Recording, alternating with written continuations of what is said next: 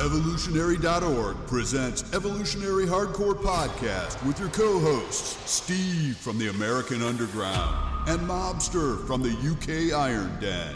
Get ready for the most hardcore and underground info in the industry. And here we go. 10, 9, 8, 7, 6,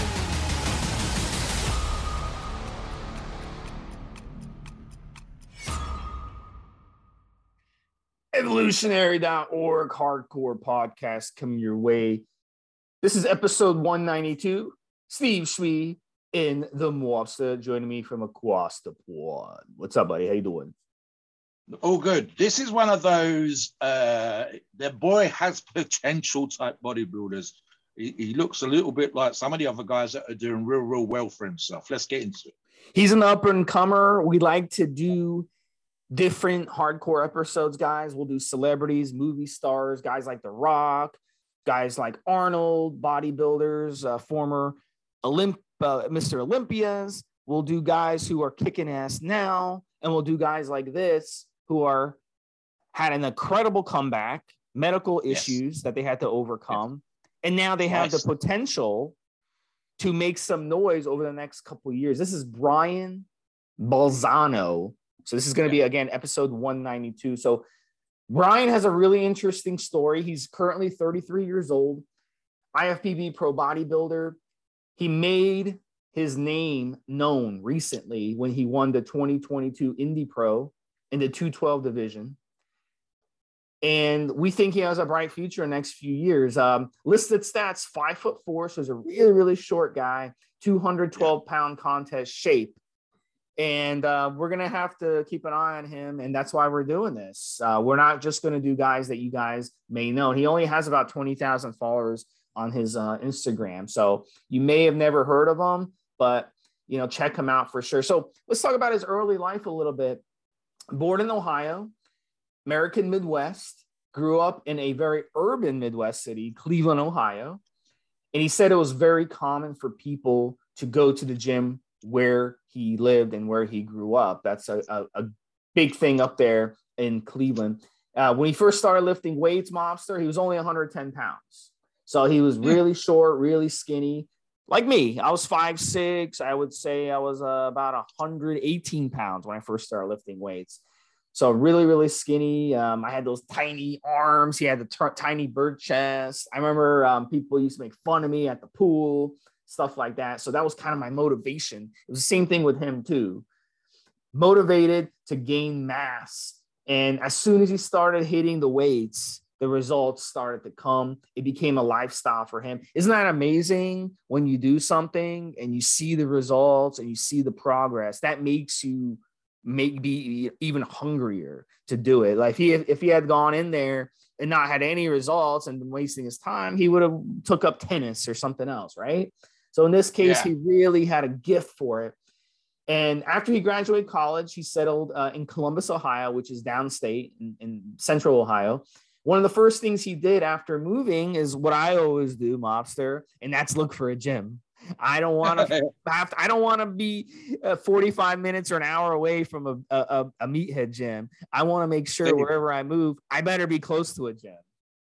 See, when I moved up here, I've literally researched before. I mean, I looked at different properties, but this specific property is like, where's the post office? Where's the supermarket? Where's the gym? And one of the reasons I specifically bought in this town, in this area where I live now, is because my company that I had, my supplement company, we sponsored an athlete, and he was one of the guys I contacted. He says, "Oh, you're about 10 minutes away from the gym that I train at sometimes on a Friday." So yeah, that was for me. And the other one you got to like, right? Is most women and a lot of guys won't get this in terms of priorities, right? So I've brought the property I live in now, and we go to IKEA. You've got that in the States with as was the son-in-law, and collected stuff from IKEA, and then go to the supermarket. And you get some electrical stuff, the fridge, freezer, cooker, etc. And then go to the supermarket and stopped at the gym for membership, and then came back to the house, then come back to the property. So priorities, that's like in the first 48 hours.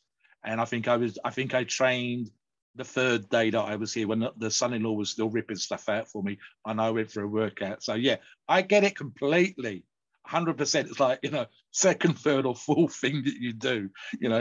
Put the kettle on, make sure there's tea and sugar or coffee for the Americans, and then find out where the nearest proper gym is. So yeah, I get that 100%. Brian gets my vote. So he ended up finding a really good gym, and he networked with people, and they pushed him to compete. They're like, dude, you should go and compete. So he did. 2014, the Michael Francois Classic. Yeah. And a few weeks later, he won the NPC Nationals, and that's where he got his pro card. So this is 2014. He's in his 20s. We should have saw him win multiple competitions and be a force. And that's what it looked like. And then disaster hit. Yeah. So Mobster, get into his disasters that kept happening. There's two. The second one's kind of nasty, but the first one is labrum. Essentially, it's a shoulder issue. And I say this as a recovering now from a frozen shoulder myself. Guys, if you've ever had any kind of serious joint issues, and again, Steve touched on this, I think, in podcast and on forum threads, when we talk about wear and tear on your shoulder joints, whether that's pressing behind your neck or overdoing the bench press, especially with the pec and flies, and God knows what else do we do for chest. And then as an older athlete myself, you turn around and say, listen, you're going to get wear and tear, you're going to get it on the shoulder joint, and you can't do stuff. You can't bench, you can't press, you can't do dips. You're kind of screwed. And so Brian had to have surgery. So right there, you're talking about a 10-month break, Steve. You're literally just getting going. You're just starting to make a name for yourself. You're just getting your pro card, and you're 10 months out of the gym. Then he literally comes back, tears his right bicep. So that's more surgery. But the one that stands out in my mind, Steve, 2016, he's back in business, he's back in the gym, 215s, near his all-time best body weight, looking absolutely amazing. I'm going to struggle to pronounce this. The pylonodial or pylonodal cyst. Listen, guys, I write my show notes. I've got arse crack cyst. That's just as crude, graphic, but it's kind of apt. And to say that this caused him problems would be an absolute understatement for the obvious reasons, and especially when you've got a well-developed set of glutes like modern bodybuilders, professional contest competing bodybuilders have, especially with the striated glutes and everything else going on. And again, with the amount of muscle that he's got on his frame for his height, he is thick as a brick, by the way. Having a cyst there is just plain nasty. The risk of infection is absolutely crazy. I'm going to read from the article, guys, just to get into it. So it's a growth on the tailbone, but it's right there in amongst the glute muscles. It's very easy to get infected, and it will require, as it did with Brian, surgery. Simple procedure turned into a nightmare that would not heal, which again, you're getting your career underway and you've had one issue. You're getting your career underway, you've had a second issue. Now you're getting to the point where the surgery has become a nightmare.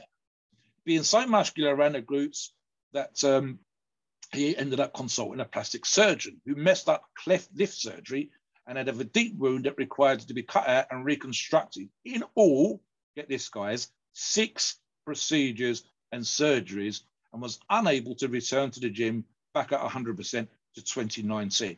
There are videos. You can go on Brian's channel on YouTube. We'll link to his social media in the articles as always. Guys, I can't imagine. It's right up there with having a fucking cyst on the side of your testicles, or even in your armpit. So you can't curl, you can't bench, you can't press, you can't row.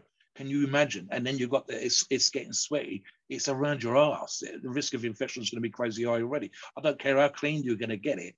And just in there in the sweat and the bacteria and everything else. So at some point, Steve, he's gone down to 150 pounds. Now, that's great when he started. He's still 40 pounds up. But when you've been 215 after all of earlier issues and recovering, and you're now down, you've dropped 65 pounds. You can't afford to drop 65 pounds. So the comeback from there, Steve, the muscle memory, thank goodness. Guys, especially the new guys that are new to training, new whatever else, you take some time out, stuff in life. You get divorced, you get married, kids, work, whatever.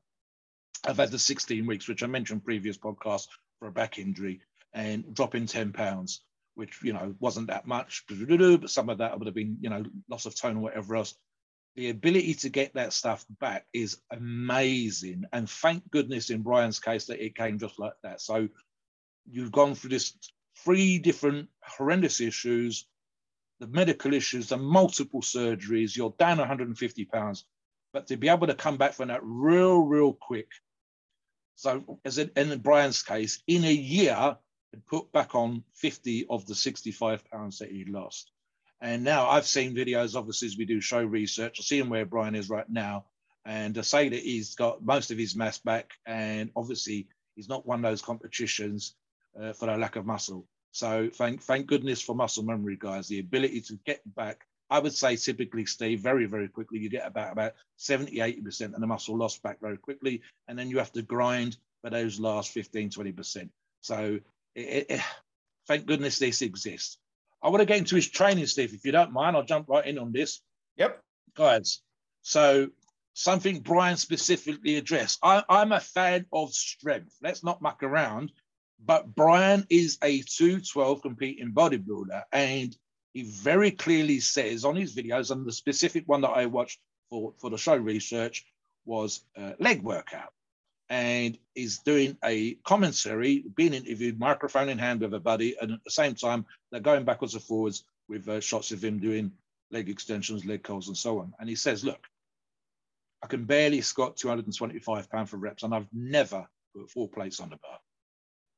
And what was fascinating for me, and again, I've seen a local IFBB pro, I think he's retired now, James Llewellyn, and it's the ability to get the most out of an exercise, a movement, an exercise. And specifically, and this is where Brian comes in, if you guys try this and tell me, especially for bodybuilding, how effective this is. And I know, so I'm just giving you guys an example. He says essentially what he calls flexing through the movement.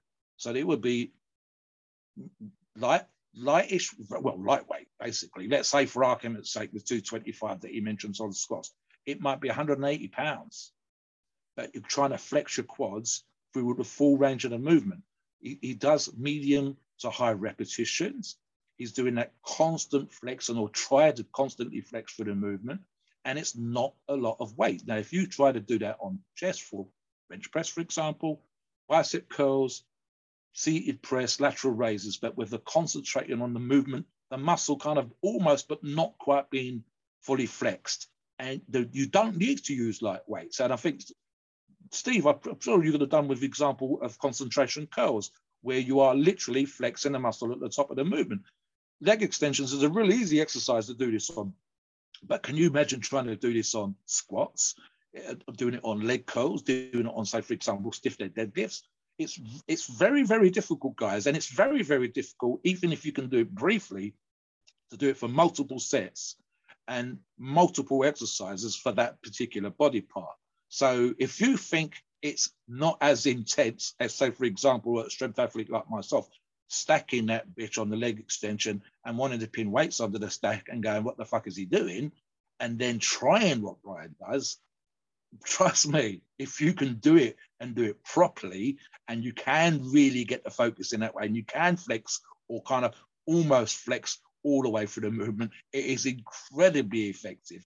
The reality is that for most guys, it is so effective because it's too difficult, and it's real difficult to keep up for a length of time. And I'm talking about just literally doing it for more than one exercise, never mind from one workout to the next workout, from 1 month to the next month. If Brian is able to do this on a consistent basis, and I think he can, that's the reason why he looks the way that he looks. He has the amount of muscle that he's got, and he's not doing crazy weights, and the reason why he's got a pro card, and the reason why he gained back all that loss of muscle, and the reason why he just won the Indy Pro. And is also a reason why, if he can keep that stuff going, he'll do very well in the future, Steve, just on the basis of this training style. Have you ever tried anything like that yourself?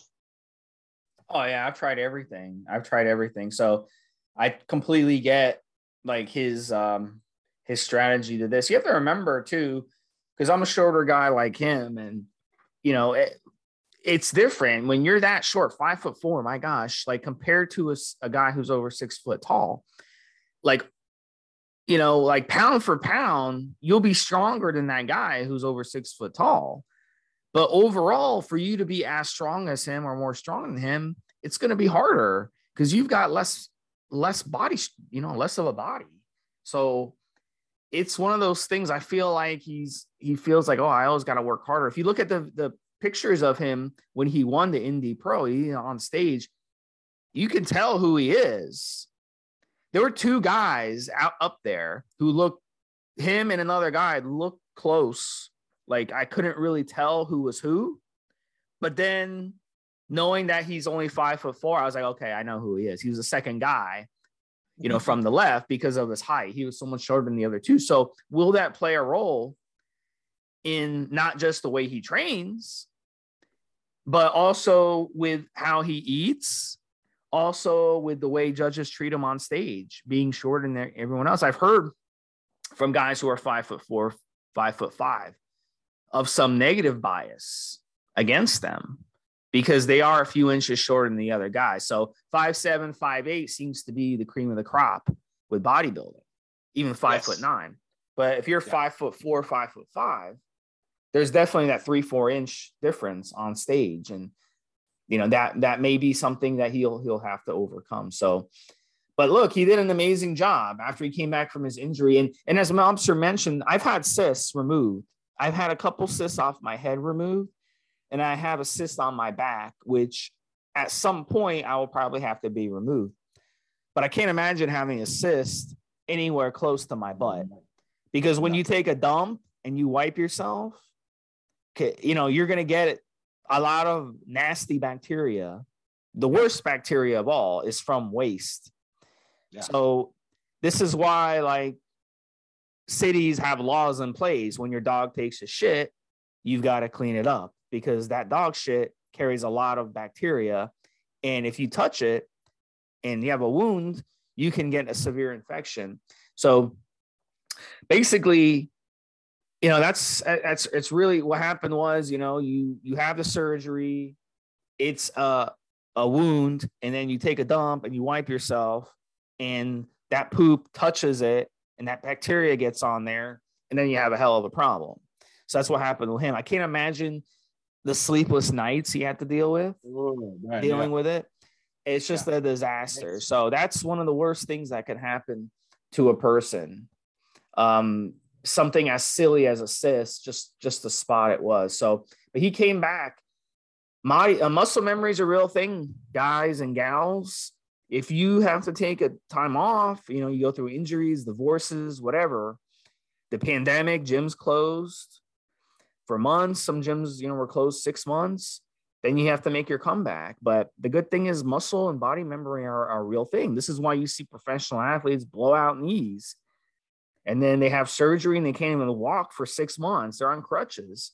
And then they come back and have a great year.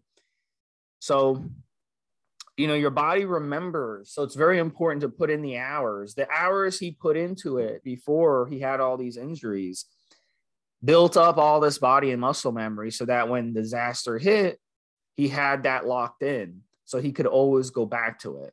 So no matter how long of time off you have, you'll always have that to go back to. So if you're listening to this and you've taken time off or whatnot, that is something to understand, that you will be able to come back versus your buddy who's never touched the weight in his life going to the gym with you, because you're going to work out together. And 3 months later, you're going to be benching 300 again, and he's going to be struggling to do 150, and he's going to get frustrated.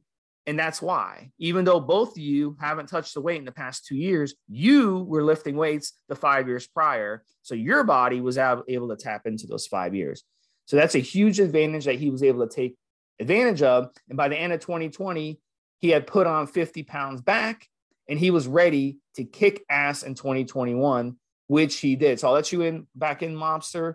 And then if you want to talk about his 2021 successes, or I can get into it. I was actually interested in his psychological stuff, something that I talk about. In fact, the event I was at the weekend, Steve, Gripfest, I said to the guys there that we probably got a greater surfeit of information available to us in terms of nutrition and training than we've ever had. And indeed, these podcasts are quite part of that, and the information we give on the forums is part of that. But the psychological aspect to me is the most fascinating part, and probably because I've got to a certain particular level in my own chosen niche part of the sport. So for me to be, win or get, for example, British or international or world records, you have to have a sort of element to your training, which includes sports psychology. So, for example, in Brian's case, and we mentioned this in the article, we talk about overcoming obstacles. So that's one part of it. And the other thing that was interesting to me was he doesn't like to look at himself in the mirror as much as you would a bodybuilder would.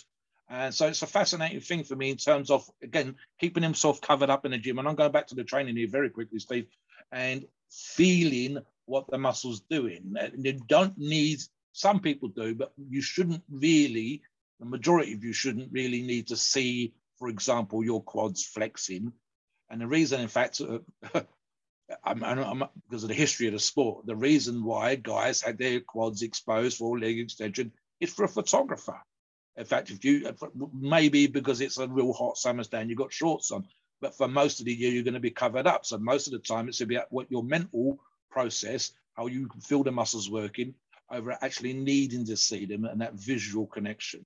So there was that particular aspect. As you say, Steve, the idea coming back from the injury, recovering, and as Steve has already said, the jumping in from 2020, getting back almost 100% of the muscle 2019, and then working his way through, as Steve's already said, to the 2022 Indy Pro 212 clip division. And I've seen the same photographs Steve said. I didn't realize he was 5'4", Steve, and the amount of muscle that he's got on his frame for a guy that's 5'4". In fact, the only reason you can see that he's short at all is because I think his coach is standing next to him in one of the photographs on his own. His physical proportions, and I'm talking about head, hand, and feet size, don't give you an indication of a short athlete. It's a well-proportioned athlete, and that's perfect. And it goes back to that psychological stuff that I touched upon earlier on, which is he, as successful as a bodybuilder that is, and the success that he wants, vis-a-vis to be one of the greatest 212 bodybuilders of all time, he's not necessarily focused on the egotistical aspect, which for some people is a necessity, but for Brian is not, in terms of how do I look in the gym? How do I look when I'm down the shops? Do I need to be going around with my muscles on display and so on and so forth? I think, Steve, is an element of, and Brian's a very good example of the reverse. When we, and I'm including myself here, when we are younger, we tend to be more insecure. And so wearing tight T-shirts, letting people see the veins, letting people see our abs through a T-shirt is a thing, not just because it's there, but because we kind of want people to know what's going on. Brian says, why? Brian covered up, sweats. In the videos, he's in sweats. In the training stuff, he's in sweats. There's not a lot of photographs of him training with tight clothing on. And it's because he doesn't feel the need to have that stuff on display. He doesn't feel the need to let you know that he's got that kind of muscle. So it's interesting for me. I think there's another element, Steve, and I don't think necessarily that Brian touches on this himself, but there's also an element, and again, you and I talk about social media on this podcast.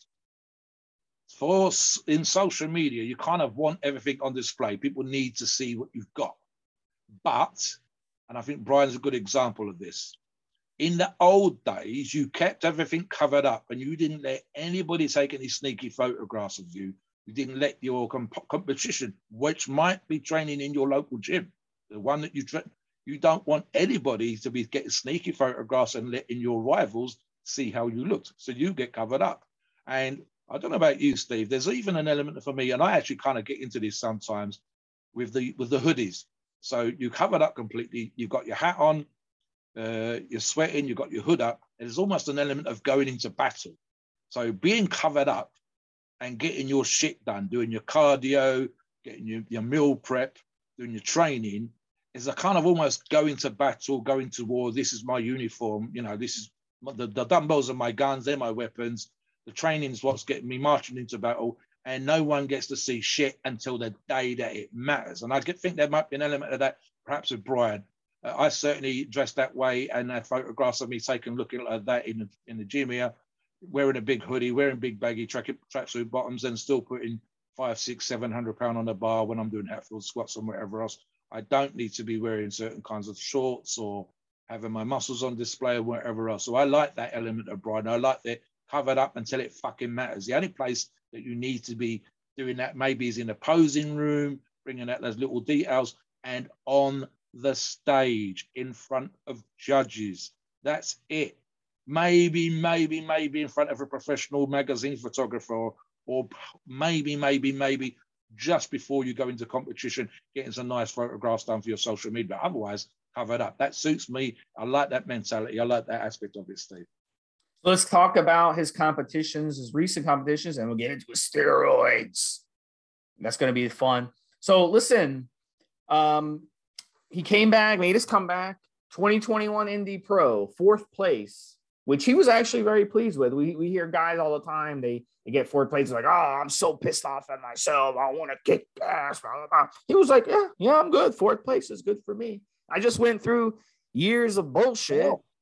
Hell yeah. I'm good with 4th place. That just tells you the type of person he is, and the humility he has for that. The next year, he came back and he won his division. The same competition, Indy Pro 2022, as I mentioned at the start of the podcast. And you can look up videos of him leading up to the Indy Pro. You can look at videos of him posing at the Indy Pro 212 division. And he won it, and good for him. So the future for him, 2022, he's going to be competing at the Mr. Olympia. Yeah. So we'll have to see how he does there. He also reps for a company called Athletic Alliance, and he has an Instagram page, which he posts pictures and updates, and he has videos, as Mobster mentioned, on YouTube of him training. And there was a cool one of him training his shoulders. And when the article comes out, you guys will be able to check that one up, or you can check it up now. Just look up Brian Balzano training shoulders, and you'll see it. And it's quite a popular video. So at the end of the day, look, I mean, he had to overcome obstacles. We've done guys before Mobster who have overcome obstacles. And, it's something that's really cool. I think a lot of people enjoy that. It's a really good thing to look, because as sometimes, you might have a bad day. I had a bad day a couple days ago. A lot of shit went wrong that day. Car problems in my household, money issues in my household, shit happening. My internet's going to go down like the whole day later today because they're doing work in my neighborhood. And who the hell knows if I might not have internet for a couple of days. I have no clue. At the end of the day, hearing stories like this makes me realize that shit, who cares? Just imagine having a fucking cut. Oh, man. In your ass crack that won't heal. That's probably the worst thing that can happen to you. 6 surgeries, Steve. I mean, the surgery going wrong, having to have it reconstructed, having more surgeries, the medication that would have had him on. Yeah. Health is number one, guys. Health is number one. Being able to be free, to live your life and take a shit without having to worry, oh my God, I have to wipe my ass specifically with this type of wipe, and I have to put this cream every time I take a dump. For a person who's a bodybuilder who eats all this food, can you imagine having to deal with that? Just sweating in the gym, Steve. And then, I mean, guys, we're going to be crude, but let's be honest, right? Even if you are anally retentive when it comes to cleanliness, the simple friction of, and again, I've just been not something we normally mention in the podcast, Steve, but the simple friction of your fucking ass muscles, your glutes rubbing together when you do your training, how difficult it would be to sit on a bike to do cardio? How difficult would it have been to do cardio just by going out and getting your steps, literally walking anywhere? How difficult would it be to have sat in the car to drive to the gym with that special fucking cushion? I mean, let's not fuck around. Just that stuff. And then if you're built like he is, with the amount of muscle that he's got on his 5'4" frame, as he says, well-built set of glutes himself, just those two muscles rubbing together. I said, for example, if you don't even want to think about arse, a man's butt, then just imagine the same cyst in your armpit, right there in the crease of your armpit. Moving your arm for rows, moving your arm for presses, doing any kind of upper body movement with the possible exception of flies or lateral raises, where the arm's away from the body, is going to be constantly rubbing, constantly sweaty, constant friction, constant risk of bacterial infection, and then multiple surgeries. It's absolutely crazy, Steve. And the fact that he's been able to come back from that, recover, get his head right, and as you say, getting that fourth place would have been a blessing after the year and a half, the bullshit he had to deal with. And, you know, the first surgeon fucking it up. I mean, just the head fuck is unreal. So, guys, if you take nothing else away from this podcast, the ability for him to come back, keep his head straight, and to be happy with his fourth place as a means of a step on his recovery and getting towards his pro card and getting towards his win. And now this year, appearing on the Olympia stage, is a hell of a journey on that basis alone. I didn't know a thing about him before we did the pre-show research. You look at the research, you read this, you go, what the fuck? And then you realize that's absolutely crazy. To come back from that's fucking, it's so positive. So that's something you can take away. Right, guys, always with this stuff, we're going to talk about the kind of cycle that we think someone like Brian would have done. We couldn't find a reference to it. There might be something out there. Feel free to link us.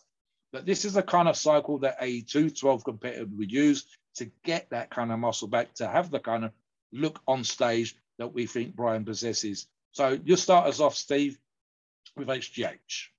Yeah, and HGH is definitely a necessity if you're at the pro level. HGH does amazing things in the body. It splits and grows cells. By putting a large amount of HGH in your body, it's going to cause your muscles to want to become a sponge and absorb. So all that food that these bodybuilders put in their body, how the heck do they even absorb all the nutrition, all the nutrients from that food? Well, a normal person won't be able to. In their case, they have the genetics and they're running a ton of HGH with the insulin, and that gives them, their body, basically an amazing nutrition partitioning effect. So they're able to shuttle in those nutrients into the muscle and build a very strong base of muscle mass on their frame. So 15 IUs of HGH and then half as much of insulin, 8 IUs. He might run more than that. He may be up to 20 or 25 HGH and 10, 12 IUs of insulin. It just depends. But this is sort of an average. And some of the guys that have been open about their use have talked about using the 25 IUs of HGH. So we know that's what they're doing. So we'll have to see a guy like this who wants to really one day be the best. He's talked about, I want to be the best ever. His guy is Jay Cutler. That's who he's trying to turn into, Jay Cutler. And to be Jay Cutler, you're going to have to use these PEDs and you're going to have to use them at a very aggressive amount.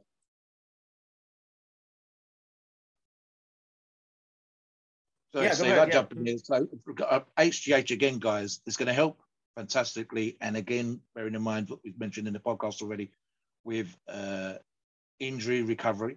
And specifically, I wouldn't be at all surprised if there was some hint of HGH in his recovery from the cyst and gaining that muscle back. Something else which is important to mention is he will be genetically blessed. And as such, I can't see Brian as being one of those guys that's going to be hugely overweight or soft or fat in the off season. So it's HGH when you have that genetics, if your diet and your training on point is going to keep you lean, is going to keep you a certain look. And again, it doesn't have to be run year round. So if you can afford it, fine. If you can't, then running it for a competition cycle makes the most sense to you. But again, I can see something like that, keeping him lean, keeping him in shape for the off season and for photographs, for online stuff like we talked about, but especially in a run up to a competition. As Steve says, modern bodybuilders now tying insulin in with their HGH use. incredibly common. So for us to suggest, for example, 8 IUs a day is not too extreme. The rest of the stuff, and I'll touch on 2 here, Steve, 1,000 milligrams a week of testosterone. As you said earlier on, probably enanthate, possibly cypionate, but again, maybe a shorter version for competition, and 1,000 milligrams of trenbolone. These are kind of the building blocks for a contest bodybuilder. Now, I make that specific point clear. Most of the listeners will not compete, and they will lack the genetics. They will be guys that want to increase their bench. They want guys that take their arms from 12 to 14, 14 to 16, and so on and so forth. They're not pro bodybuilders. They're not even competing bodybuilders as amateurs.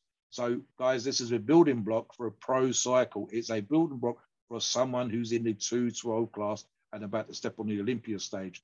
So 1,000 milligrams a week, again, of testosterone, and 1,000 milligrams a week of trenbolone, which Steve's mentioned in many podcasts, is kind of like the drug for professionals, and certainly the drug if you're serious, and only after you've gone down other drug avenues. That makes the most sense to me. The next 2, Steve, I'll let you touch upon, but for me, they are the hardeners, they are the competition ones, Masteron and Equipoise. What do you think? Yeah, Masteron absolutely is a requirement to be used at this level. So I would say with the testosterone, they're going to run it and then they're going to shut it off. So it really depends on their flexibility. I would think they'd be using a propionate, but surprisingly, some of the guys that have been open about it have talked about using more longer esters. I think they just get sick of the injection. So it's easier for them just to inject it once a week or twice a week instead of injecting every day or every other day. But the testosterone, usually what they'll like to do is they'll stop the testosterone and even the trenbolone. They'll drop the trenbolone dose going into the competition. That takes away some of that inflammation, kind of makes the body look good. I actually, most of the time with my clients who are competing, I'll actually have them, they're competing at lower levels.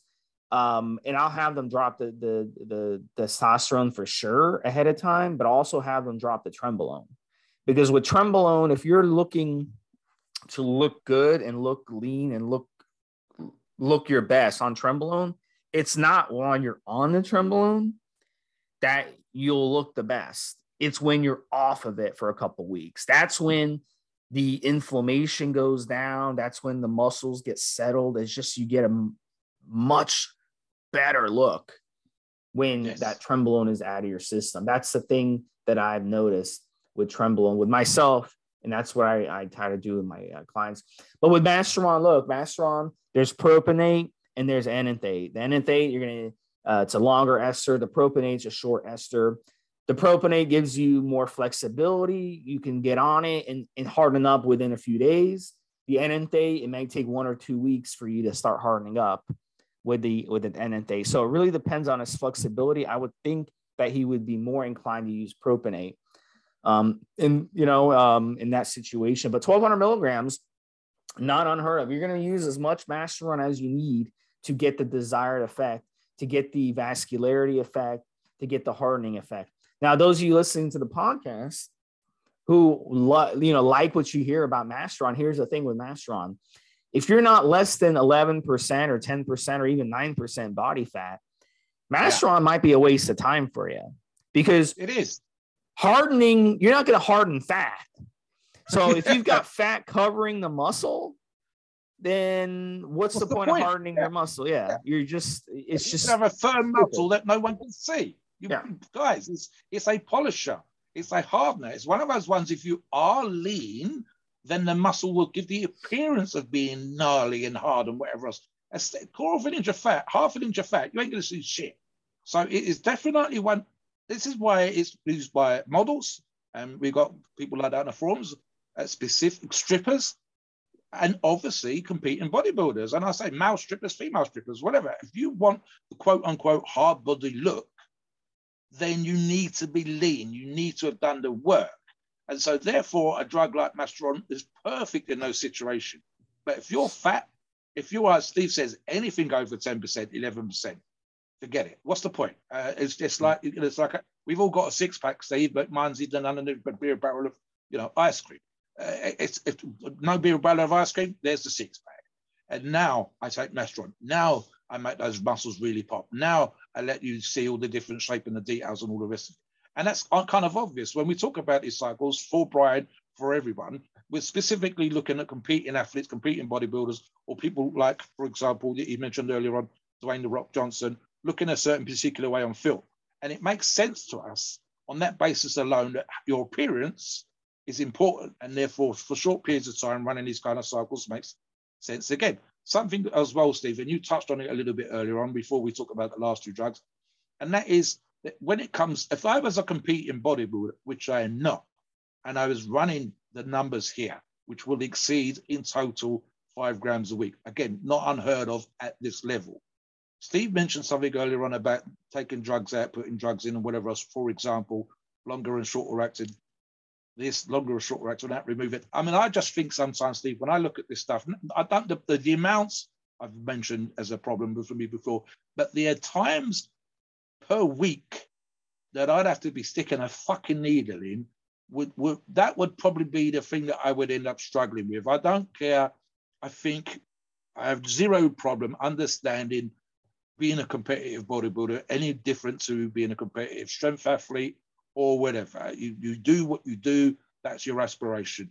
But for me, I think I would struggle with, as a competing bodybuilder at Brian's level, the sheer number of times per week that I'd have to stick a fucking syringe into my ass, into my shoulders, into my triceps, into my quads, running out of places to do it and whatever else. And this is why, I mean, again, my preference would always be in that situation for longer acting drugs. But again, competing bodybuilders, as Steve said already, for example, with regards to the trend, you need to be able to take certain drugs out and not have a long ester because you want it clear of your body in a relatively short time. You need to be able to manipulate what's going on. And especially so, Steve, as you will be advising your clients in those last 2, maybe 3 weeks, when you're looking for those changes to start, you're getting lean, you're dieting down, and you want the muscles to pop, you want the hard work to be on display. I don't then want something that's long acting, that's holding water, it's keeping me inflamed, like you said with the trend earlier on, and hiding all the work I've done.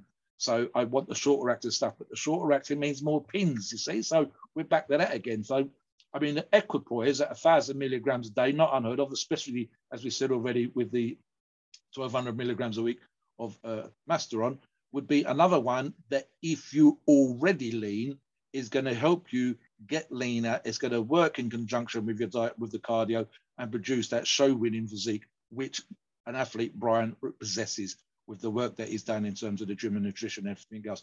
And the last one, and again, it's something, we're talking about a competition diet here, guys, and a competition cycle. 100 milligrams a day of Winstrol, that would be excessive for me. But then Winstrol wouldn't be a drug that I'd use as a strength athlete. But again, for me, is a higher end of an oral that I would want to run. But of course, in the case of Winstrol, you can also use injectables. But again, that would require daily injections of that when I'm already doing multiple injections per week of all the other drugs. For example, I'm not putting 1,000 milligrams at a time in, certainly not in one site, of the testosterone. Same again with the Trenbolone. So the minimum, looking at this, Steve, would probably be something like 20 injections a week, if not more. And that would be with some of those injections between the 300 and 500 milligram at a time. And that on its own could cause problems with regards, for example, post-injection pain and so on and so forth. So guys, this is the thing. People don't always mention this stuff, especially when it comes to competition cycles. There's an idea that's been making around for the last few years. More gear, bigger muscles, better success on stage. Right, okay. So let's say, for argument's sake, that's true, which I don't believe is the case. How about the sheer number of times that you've got to stick a needle in? Now, that psychological, your training is hard. Your diet is hard. Getting into shape is difficult. The mood's going to be affected by your low carbs, by your very restricted diet. Just the competition focus that comes along. And now I've got to stick a fucking needle in 20-something times a week. Unless I was a diabetic and I was okay with insulin injections every day. And even then, that's like a real small needle. It's keeping me alive. The psychological thing, I would struggle, Steve, with the idea of pinning myself 20 times a week. What's the most you've done? And how do the people that you coach deal with the frequency of pinning? The sheer number of times they've got a jab or drug in. How do they deal with it? And what would your thought process be if you was in Brian's shoes? Yeah, I hate pinning for sure. I've never used over 1,000 milligrams a week of any type of steroid in a steroid cycle. So there was a poll done by Wake Forest University, and they found that 94 to 95% of all people who use steroids use less than 1,000 milligrams a week. So they don't have to deal with it. So these competitors who are using a lot more steroids, they're in that 4 or 5% range. And then the other, shorter acting versus longer acting. I think the survey that Steve refers to, CPN8 was that was their favorite in terms of testosterone, simply because it requires the least amount of pinning. So again, I think for me, Steve, what I'm getting at here is the difference in the mentality of a competing professional or competing amateur bodybuilder, for that matter, getting up on stage and persuading yourself of the necessity. Now, I know what I've done for the stuff that I've competed in. You know what the clients of yours that compete, what they go through, because you'll have addressed that when you're just talking to them, when you're advising them. So for me, it's that mental switch. And what I would struggle with as a person who doesn't compete as a bodybuilder would be the idea of the necessity of having to do shorter acting, or shorter / medium, certainly nothing longer acting, because especially in the latter part of a competition cycle, competition training, you want shorter acting because you want to see the effects on the body, and you can drop stuff, take it out, and know that it's going to be clear of the system in a week or two, or nearly clear the system, so that you can actually see what's going on. And I would just struggle as a competing high-level bodybuilder like Brian, knowing that I'm going to, oh my God, I'm running out of sites to jab into. I've got to do 3 injections a day. I've got to do 2 injections tomorrow, and so on. So for me, that would probably be, obviously, you should say, I'm not a fan of sticking. I've never done 1,000 milligrams a week myself. So, and again, it's just real simple. What works and does the job for me. The idea, oh God, I've got to do 4 today, 3 tomorrow, 2 Saturday. I've got to take this one in. I've got to take that one out. I think you described this once before, Steve, as chemical warfare. That's kind of like when you're fighting someone else, man. Here you're fighting yourself. And guys talk about, oh, I'm sick and tired of jabbing my glutes. Where else can I jab? We talk about rotating sites. But you're a professional bodybuilder now. You're about to get on the Olympia stage. You're Brian. You're about to get Olympia stage. You're going to take things to the last level that it's possible to take to as a professional bodybuilder. And you're going to be, the chemical warfare has just gone up another step. So what are we looking at here, guys? Multiple injections per day, possibly in the last 1 to 2 weeks, right up till maybe 1 or 2 days out.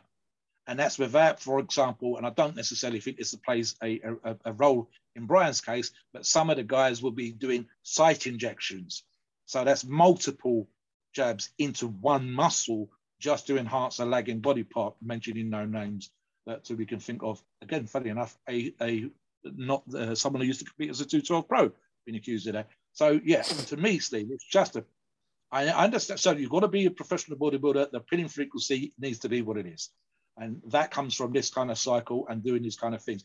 It is what it is. It's a necessity. You want to win. You're going to do what needs to be done. I've done it. You've done it. But I would struggle mentally with the idea that I'm going to have to do 3-4 jabs a day, every day, and mixing up esters, taking stuff in and out and whatever else. I can understand exactly why the guys get gurus, because I just want to be able to focus on the real simple things, grind in the gym, food in my mouth. And maybe that's the reason why so many of these guys, including the listeners, will take advice on these things, because it's complicated. And when I'm in that stress situation, especially the last few weeks of a competition diet, competition cycle, competition prep, I want stuff real fucking simple. I think you and I'll touch on this very quickly. We talk about sometimes it's like being a monk. I think you use that phrase. Being a monk, train, eat, rest, train, eat, rest. For Brian, he's had all those issues recovered.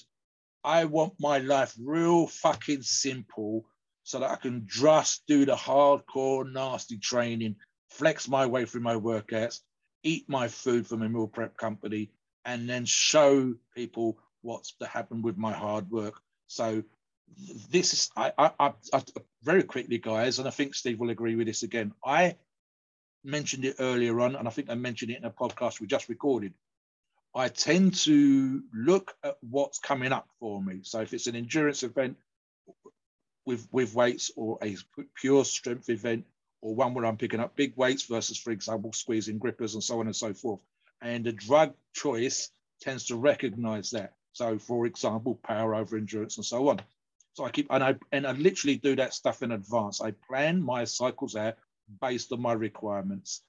Then I make sure I get the stuff ahead of time, make sure it's all there, have it right, laid out, have my plan for 8, 10, 12, 16 weeks, typically 8 weeks. And I know exactly where I'm going to be with that stuff. I've got my pins, I've got my sharps box, I've got all those things. It's already day one of the actual performance enhancing drug cycle. And then they get into the actual training. So I've already done some training before then, and then the drugs are introduced. And then obviously you want to peak physically, in my case, on the day, but in terms of muscularity, being lean, being ripped, etc., conditioned as Brian would. And so for me, therefore, having someone else playing this stuff out, probably don't want to be chopping and changing too much, especially if I know certain things work. So again, any choices that Brian would make in the cycle would be what's worked. Have I used this drug before? What was the results? You tend not to change too much if you know that drug A works and you looked amazing last time and you're 3 or 4 pounds up, you should look more amazing this time versus doing something completely different. So something as well, Steve, if you'd like to talk about this, tweaking. Do you tweak the numbers when you're dealing with clients? Do you adjust things a little bit rather than drastically? Yeah, and that's where the power of short esters comes into play, because sometimes you have to tweak things. Sometimes, the body reacts a certain way. And so it's important to use short esters. This is why people who compete, they use short ester steroids for this reason. So they can add stuff, take stuff out, and go from there. So look, in Brian's case, he's got a lot of catching up to do. And I hope that he doesn't push himself too much because of that time that he feels was a waste in between not being able to train and having all these health issues. So there's his peers were able to train during that 5-6 years, and he wasn't. And that's something that he may feel like, oh, I have to overcome. He's 33.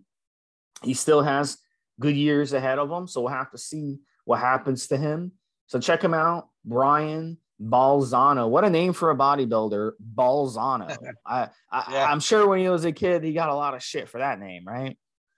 So I just thinking we could call him the Bull Balzano or Ballsy Balzano. There's one for you, guys. In terms of Brian, and I think I'll do the show finish here, Steve. The stuff that he's had to overcome, the surgery he's had to overcome, the physical issues that he's had to overcome, that's what made him attractive for us for doing this podcast.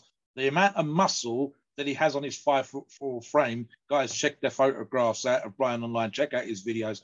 You wouldn't know that he was 5'4". His head, his hands, his feet, etc., is all in proportion. But then he's got huge set of quads.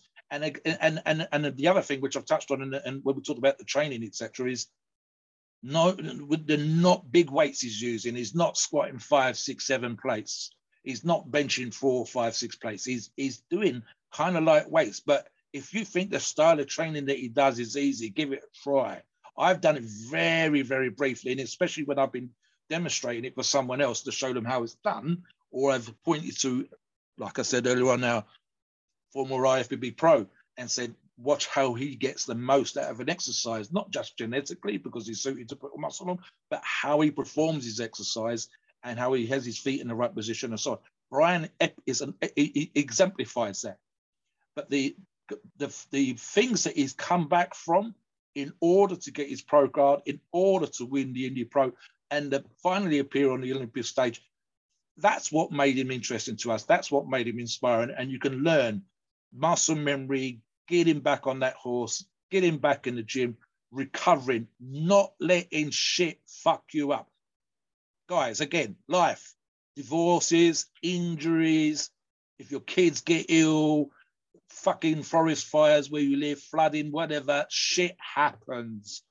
And it's fucking horrendous. And you have to go out and deal with it. And whatever training then is nothing, is inconsequential. Go away, do those other things, fix shit, sort stuff out, fix relationships, rebuild your fucking home, whatever, and then get back in the gym like Brian did. He's had to overcome 3 different kinds of physical things just right there. And then back to where he is right now. That's what made him inspiring. And that's what made him interesting. Right, as always, please note, we are not doctors, and the opinion of this podcast are ours and ours alone. It is our view, and it is based on experience and views on the topic. Our podcasts are for informational purposes and entertainment of only the freedom of speech and the